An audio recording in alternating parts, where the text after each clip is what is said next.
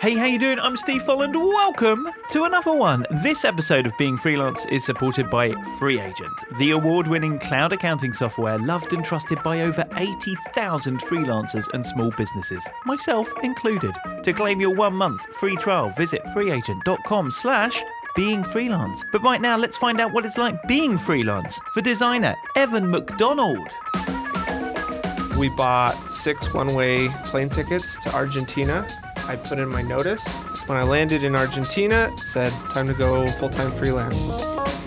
I really do emphasize just Evan McDonald. That's who I am. I think it's important not to be scalable. You limit your supply of who you are, that you're just one person. My experience so far is that it increases your demand. You're one of a kind and your creative approach is one of a kind. I feel like everything that I've done was stupid, but it's all kind of worked out. Yeah, so there is Evan McDonald, who goes as the business Evan Made, currently living in Argentina. Do you know, it's not been on purpose that this season we've had lots of people who are living like in different parts of the world from where they started out, or are digital nomads, like, because there's a difference. Yes, it's just worked out that way. I don't know how that is. Honestly, in case you're sitting there thinking, this must be the travelling while working season. No, I'm not that clever. It just happened to be that way. Maybe it's just the fact that more and more people are doing that kind of thing. I don't know. Anyway, Evan's chat coming up in a moment. You can find all of our guests at beingfreelance.com, along with the videos. That's the vlog that I do, documenting my own freelance journey, in air quotes. Really, if you've not watched that before, please do me a favour. Give it a watch. Give it a like. Turn on, what do they tell you to do? Subscribe and turn on notifications. You know the YouTube drill. Also, at beingfreelance.com, you'll find articles and, crucially, a link through to the Being Freelance community. It would be awesome to see you in there as well. It's a lot of fun. Each week on a Friday, we do the Non-Employee of the Week Awards live, where I celebrate one particular freelancer's achievements and what they do, and then give them essential freelance goods, i.e. a mug and a packet of biscuits. So if you want to come and join us, follow the link, Being Freelance Community at beingfreelance.com. Right now, though, let's find out what it's like being freelance for designer and art director Evan McDonald. Hey, Evan. Hi, how's it going? Thanks for having me on. I'm good. Whereabouts in the States are you from? I'm from Seattle. But now you're in Argentina. I'm sure that'll come up when you're telling us your story. Why don't we start there? How did you get started being freelance? So I studied graphic design in university, graduated about 12 years ago. I always wanted to work freelance. I had been kind of working in the world of design as a student. For the last 2 years, I worked remotely with an independent designer who was in a different state, and he would send me work. And so that's how I put myself through school, was through working as a designer. And I loved that flexibility, so I knew I wanted to work freelance. But I applied to a bunch of jobs, and I got a job in Seattle, which is where I'm from, at a design studio called Tether, and did some really great work there, learned a lot, made a lot of really important connections. And some of the people that I was in school with went off to do freelancing right away. But I'm really glad that I didn't do that. Not that it can't work for some people, but I'm really glad that I went and got kind of a rank and file design job. And then after that, after about 4 years there, I got recruited to be the design director for another company in Seattle, but to work in-house at a company called FreeFly Systems. And FreeFly makes heavy lift drones for the cinema industry and camera gimbals. Some people may have heard of the Movi. Cool. And so I got to work with them. It was a really great job. Worked with them for about 4 years. And then I decided that it was about time for me to do the thing that I wanted to do when I first graduated, which is to go full-time freelance. And I should say this whole time I was working a little bit of freelance on the side, which I think is always a really good move if you can make it work. And then kind of looking at things, my wife had always wanted to live abroad. And so in October of 2017, we bought 6 one-way plane tickets to Argentina, and I put in my notice, and we rented out our house and boxed everything up and put what we could in suitcases and flew to Argentina. And when I landed in Argentina, is basically when I hung up my shingle and said, time to go full-time freelance. Wow. Two significant changes at once. By the way, you said you bought 6 one-way tickets. I'm presuming that's because you've got kids, or do you just like a lot of legroom? I like to lay down across the entire row, you know? No. My wife and I have 4 daughters. So yeah, so we got a family. How old are they? So my oldest is 10 and the youngest is 2, and the other 2 fall somewhere in between. So. And what year was this that you bought that ticket? Or 6 tickets? So this was October 2017. So we landed in Argentina January 10th of 2018. So we're going on 2 years now. So you land and obviously start this new life, but literally like career-wise as well. So you had a few freelance jobs, as you said, on the side. Did those then continue? Like, where were you getting your first full-time freelance clients from? So this kind of goes back. I mentioned that I was really glad that I worked at a design studio and worked kind of in the industry, not as a freelancer first off. And the reason why is because of the connections that I made. You know, and this kind of has to do with my feelings and my methodology behind networking, which is that, you know, networking can be this thing where you practice and you go to a mixer and you talk with people. And I find that those things really don't produce much. And maybe they do for some, but for me, I don't know. So the thing that I have found that works really well is just having deep, genuine relationships with people that are in my industry. And the majority of those relationships were made sitting alongside people at a design studio or collaborating with another, you know, a partner company when I was, you know, working in-house, and we would partner up with another company for a giveaway or something. So those kind of connections really led to everything, all the work that I've had since. You know, every time someone would leave the company that I was working at, you know, 8 years ago, 10 years ago, I would always be sad, but I always kind of knew, like, they're now going to go make connections elsewhere as their career grows and they become, you know, more successful in their career. The value of our relationship, you know, and not that I see these relationships just as being, you know, a monetary value. You know, I value these friendships, but I knew that these relationships would also potentially turn into, you know, valuable relationships for my career. So I just have really come to find that having friendships, genuine friendships with people in your industry is kind of the best way to ensure that people think of you when they have a need for a creative service. That's so cool. And so the way you say that makes it feel like you didn't so much have to send out a load of emails saying, hey, I've now done this, but because they were friendships, they knew what you were doing and you were going. Would that be right? Yeah, that's definitely a big part of it. Now, it's interesting because if I had just done that, I don't think, you know, that wouldn't have been enough. I did need to reach out to a couple key people and say, hey, I'm just letting you know I'm looking for some work. And because I'd been doing some freelance, I had a few clients that I was already working with a little bit. And I said, okay, hey, guess what? You get more of me. Or some of them didn't know that I was working full time, you know. And so I just continued to work with them and said, hey, my availability is opening up, you know. And so in just telling people my availability is opening up, that seemed to work right away pretty well. So you decided to reinvent your family life, your career life. Yeah. Did you kind of like think that over as to what you wanted it to look like where you would work from, what sort of work you would do, like, or did you just go with the flow?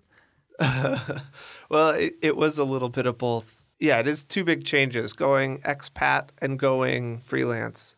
And I will say, and I think this is a really important thing to consider, that the move to Argentina, almost all my clients that I'd worked with to that point, none of them had I ever met in person. And so it didn't matter where I lived. Now, I did have connections in Seattle. I did have relationships there. And a lot of those relationships have turned into more and more work. But at the time, majority of my freelance work came from people that I'd never met in person. So location didn't matter. And I didn't have a big amount of savings saved up. You know, I've heard people say you need 3 months of income as a buffer. Well, we figured, why don't we just move someplace that isn't so expensive?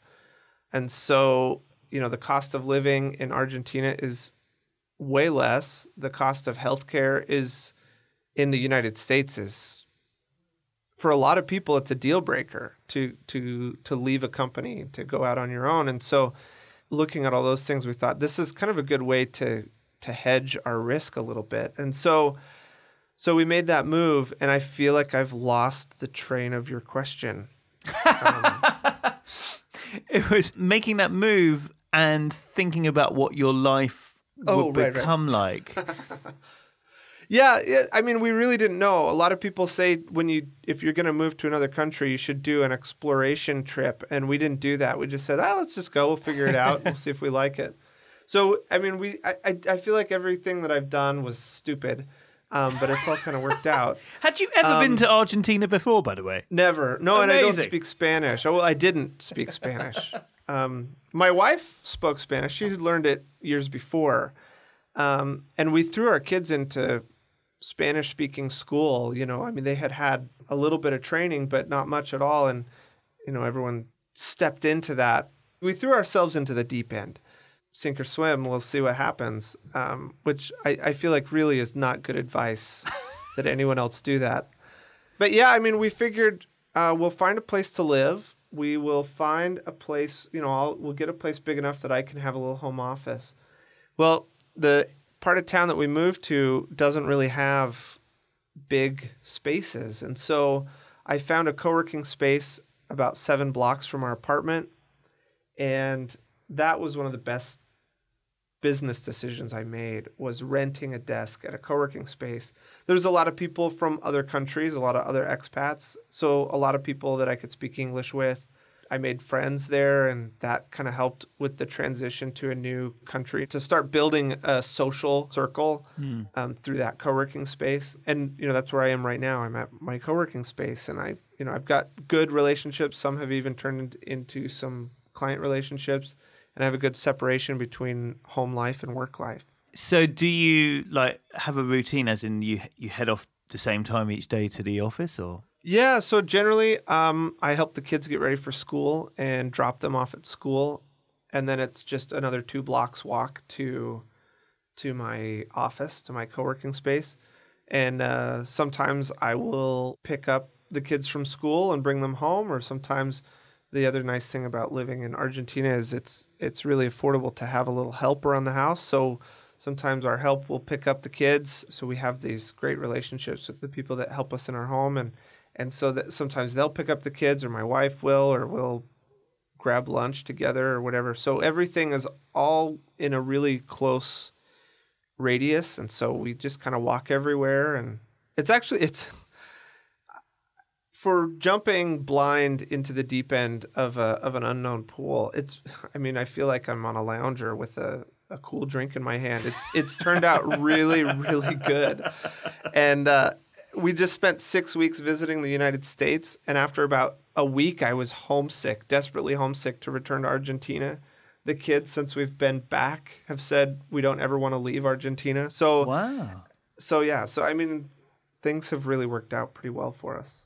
You have some pretty big name clients on your website. Do they come through connections, or are they through agencies, like when it comes to showing that work? There's a couple places I get my clients. One of my favorite types of clients is actually other design studios. A lot of those connections are people that I've worked with, and now they either have their own agency or they work with an agency, and they're in like a creative director or a partner role at a big agency. And so those people, you know, I let them know I'm available. And so they've brought me in on projects. And then some of those, I do work with a company called Contently, and they're based out of New York City, and they work with a lot of freelance writers and a lot of multimedia folks, like designers and animators and video producers and stuff like that. And I'm actually a member of the freelance advisory board through them, which is a huge honor. That just They just launched that a couple weeks ago, maybe 2 months, 3 months ago. And so through them, they work with a lot of big clients, a lot of big brands. And it's nice I get to interface directly with those clients, but Contently helps manage the payments and the income. And they assign a project manager to each project, which makes my life way easier. So a lot of it, I have a handful that I have kind of hunted out and earned myself, and a bunch from other agencies, and then a lot through this company called Contently. I have heard of them. That's so cool. It's nice that you still have a link to the client, but equally there's also somebody there to oversee it and deal with any issues. And also you've not got to go out there and win that work, I guess. Yeah, a lot of times I just get an email saying, hey, this client that you've worked with a bunch before has a new project. Are you available? And sometimes I get an email saying, hey, this new customer of ours is looking for some design work. Would you like to join their creative team? Yeah, it makes the life and the stress involved with balancing a freelance career a lot easier. So I'm really, really happy with the work I've been able to do through Contently. Do you find that you have a pretty constant stream of work? It's interesting. My first 6 months doing this was just gangbusters. I could hardly breathe. I had so much work. I started to live like I was going to always have that much work, which was a mistake. Because when summer hit, 4th of July in the United States, that span of time hit, everything stands still. Everything stopped. And so I kind of, through that experience, luckily it had been a really busy 6 months. But yeah, so once July hit and, the summertime slowdown hit, I started to be able to draw on some of those prosperity months and kind of rethink how I was going to juggle my time and handle slowdowns. And so I've kind of come to realize that it's not so much that month to month it's stable, but so far year to year, I find that I'm seeing growth and I'm seeing. So as long as I can be kind of smart and as long as I'm really flexible, and luckily that's been the biggest slowdown I've had since doing this. I don't have a huge amount of experience doing this full time. I mean, it's less than 2 years, but so I don't have a huge data set to pull from, a huge track record. But so far that's been my busiest time, followed by my slowest time. And now things have I've figured out a little bit of how to keep things a little more level. Yeah. Did you start to worry when it slowed up for that first time? Worry is probably an understatement. I called around to a bunch of people. I said, what am I supposed to do? And turns out a lot of people were experiencing the same thing, and that about that time of year, it's pretty normal. And so I got some good advice. That's a good time to work on things like online courses and side projects that help generate more work in the future. And so I've tried to make a habit of doing that sort of thing, and that's made a big difference. What sort of side projects do you work on? Well, the biggest one has been this podcast that I started called One Thing Real Quick. So far, the biggest side project, and it's kind of the most rewarding side project I think I've ever done. What's the gist of your podcast? So the podcast is all about creativity, and the idea starting with this podcast, there's two ideas. One is it's just a single question, which has kind of evolved into a really focused conversation. So a single topic based around each guest's experience. And then the other thing that really drives this, the content of the show is that everyone is creative, and everyone who uses creativity in a professional capacity has really valuable things to say on the subject. So, you go to design conferences or creative conferences, and you have a pool of the same 20 people that make up the keynote speaker roster. And after going to design conferences every year or so, I started to get kind of tired of hearing the same voices, and I really wanted to hear from the people sitting next to me in the audience. And so that's kind of why I created the podcast, is because I wanted to hear those voices of people that are dealing with creativity in practical ways every day. That's such a nice idea. And so actually that's, I guess, also expanding your network. It is. Yeah, that was kind of the idea behind it, was that it would give me a good excuse to call up someone and have a conversation that I probably wouldn't have done otherwise. But more so, it's just been great to connect with people, both the audience and the guests, and just the whole process. The creative process of putting stories together is extremely rewarding. It's a nice change of mental muscle to create a podcast rather than to create an InDesign layout or a logo or whatever it is. So, you mentioned conferences. So have you been to quite a lot then? Well, the first company I worked for gave us an allowance to go to conferences, and so each year we had an allowance. So I would go to something at least once a year, and then I when I became I created a creative team for this other company, I tried to carry that forward. So I would go to workshops and conferences just about every year. But as the first 10 years of my career, those sort of slowed down as I got a little bit jaded with the whole experience. For that same reason I just mentioned, you get kind of the same 20 voices gracing the stage at every conference. And I found it much more rewarding to have conversations between the sessions with other creatives than to sit in a room and listen to someone who has given, 45 talks on the same subject. So, but from the socializing point of view, they sound good then. Oh, they're great. Yeah. And I've made a lot of friends and a lot of connections through that process as well. I will say this. I had the honor and the opportunity to speak at a design conference in, I think it was August of 2017, so just before leaving the United States. And so I spoke at a design conference for the IDSA, which is the Industrial Designer Society of America. I think I've got the acronym right. And being a speaker is about 1,000 times better than just sitting in the audience, because people are much more willing to come talk to you, and you make really great connections with people if you get to speak at a conference. So that's my favorite, other than the nerves when you're on stage. I don't know if I'll ever get the chance to do that again, but yeah. Oh yeah, put yourself out there. Yeah. Maybe somebody will pay for your trip back to the States. Yeah, if I can make that work, yeah, please. and there can be, if you're listening, conference organizers. Yeah, bring me over too. I'll come. And then you've got 22 voices that you can have on your circuit instead of the 20 that you mentioned. That's right. Yeah. I must say, I've only spoken at a few, but I have found that same thing. Even like being on a panel or something like that, a smaller meetup, where it just breaks down the barrier. Like people come up to you a lot easier. Yeah, you basically start the conversation on stage, and then when you're in the lunch area or whatever, people come and finish it with you, which is great. That's a nice way of looking at it. Yeah, I mean, your name is very much part. You trade as Evan Made, don't you? Is that right? Evan Made Studio. Yeah. So that was a domain name availability issue.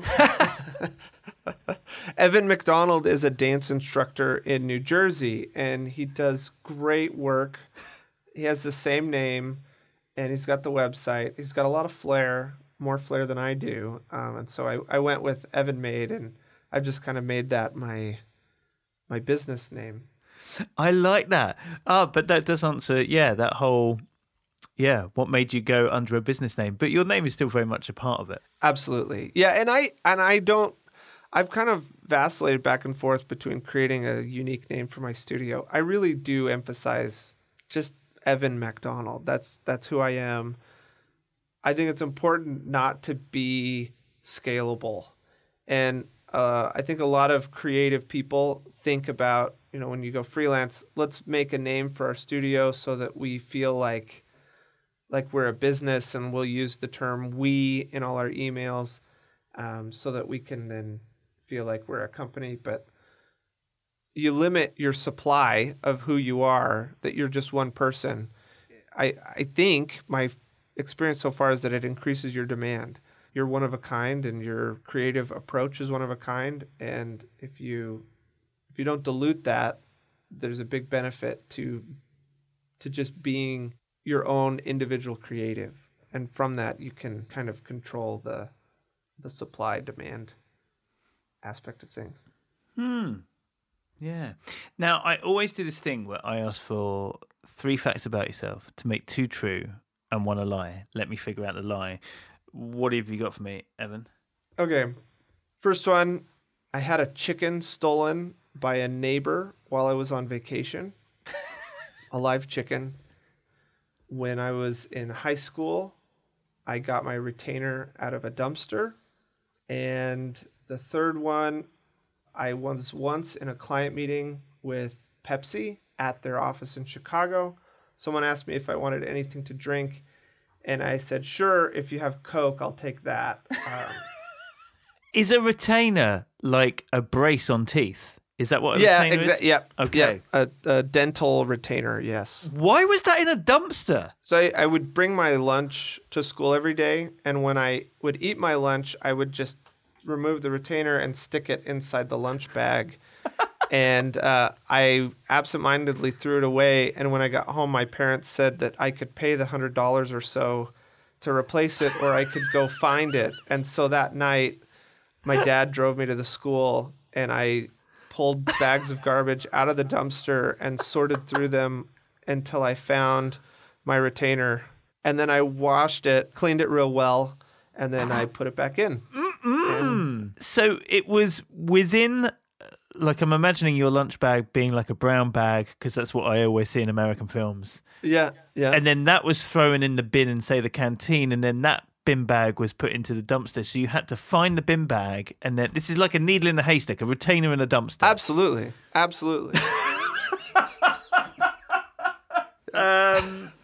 You had a neighbor. A neighbor stole your chicken. So how many chickens did you have? Like, what? I remember it's just for if you had 50, you might not notice at first, but if you got 2, it's pretty obvious. So how many chickens did you keep? Well, I think at the time we had 6 hens. We had 6, and then we came home, we had 5. So my initial reaction would be, right, so a wild animal has taken the chicken. So how did you find out that that wasn't the case? Well, we had some people house sitting for us, and the hen had flown over our fence to our neighbor's house a number of times, and the neighbor had decided to keep it and had come to let our house sitters know. And when we tried to get the hen back, she said, no, your hen is much happier here. And we said, it doesn't matter. It's our hen. We want it back. And she, no, I'm not giving it back. I'm sorry. You're not getting this thing back. So That's that's so crazy, but I want that to be true. Which means the final one was you going for a meeting at Pepsi and asking for a Coke. I can see that. I always ask for the Coke. I don't want a Pepsi. I don't like Pepsi. yeah, exactly. I want a Coke. So I can see that automatically coming out before you register where you are. Whilst all 3 of them are very plausible, I so want the first 2 to be true, but I feel like Pepsi's the lie. And yet Pepsi also feels like something that is very easy to accidentally do, which then makes me think one of the others is a lie. Maybe your neighbor never stole. Maybe you didn't even have chickens. No, I'm gonna go with Pepsi. Pepsi isn't true. You're right. I'm a bad liar. I really am. How have you found the business side of being freelance? Well, it definitely helps that our costs of living in Argentina are a lot lower. That's given us a lot of flexibility and has allowed me to take kind of bigger risks with projects and with clients. The other thing that I've learned after doing my taxes this last year, at the end of my first year, and realizing that I owed a huge amount of money and was kind of not prepared for that. I was prepared to pay something, but wasn't prepared for what they were asking for. They being our wonderful government in the United States. I reached out and got a little help. Found an accountant, bookkeeping, an agency that could help me with that. And that's made a big difference. They've kind of taught me some things and helped me get set up. I'm really upset about this.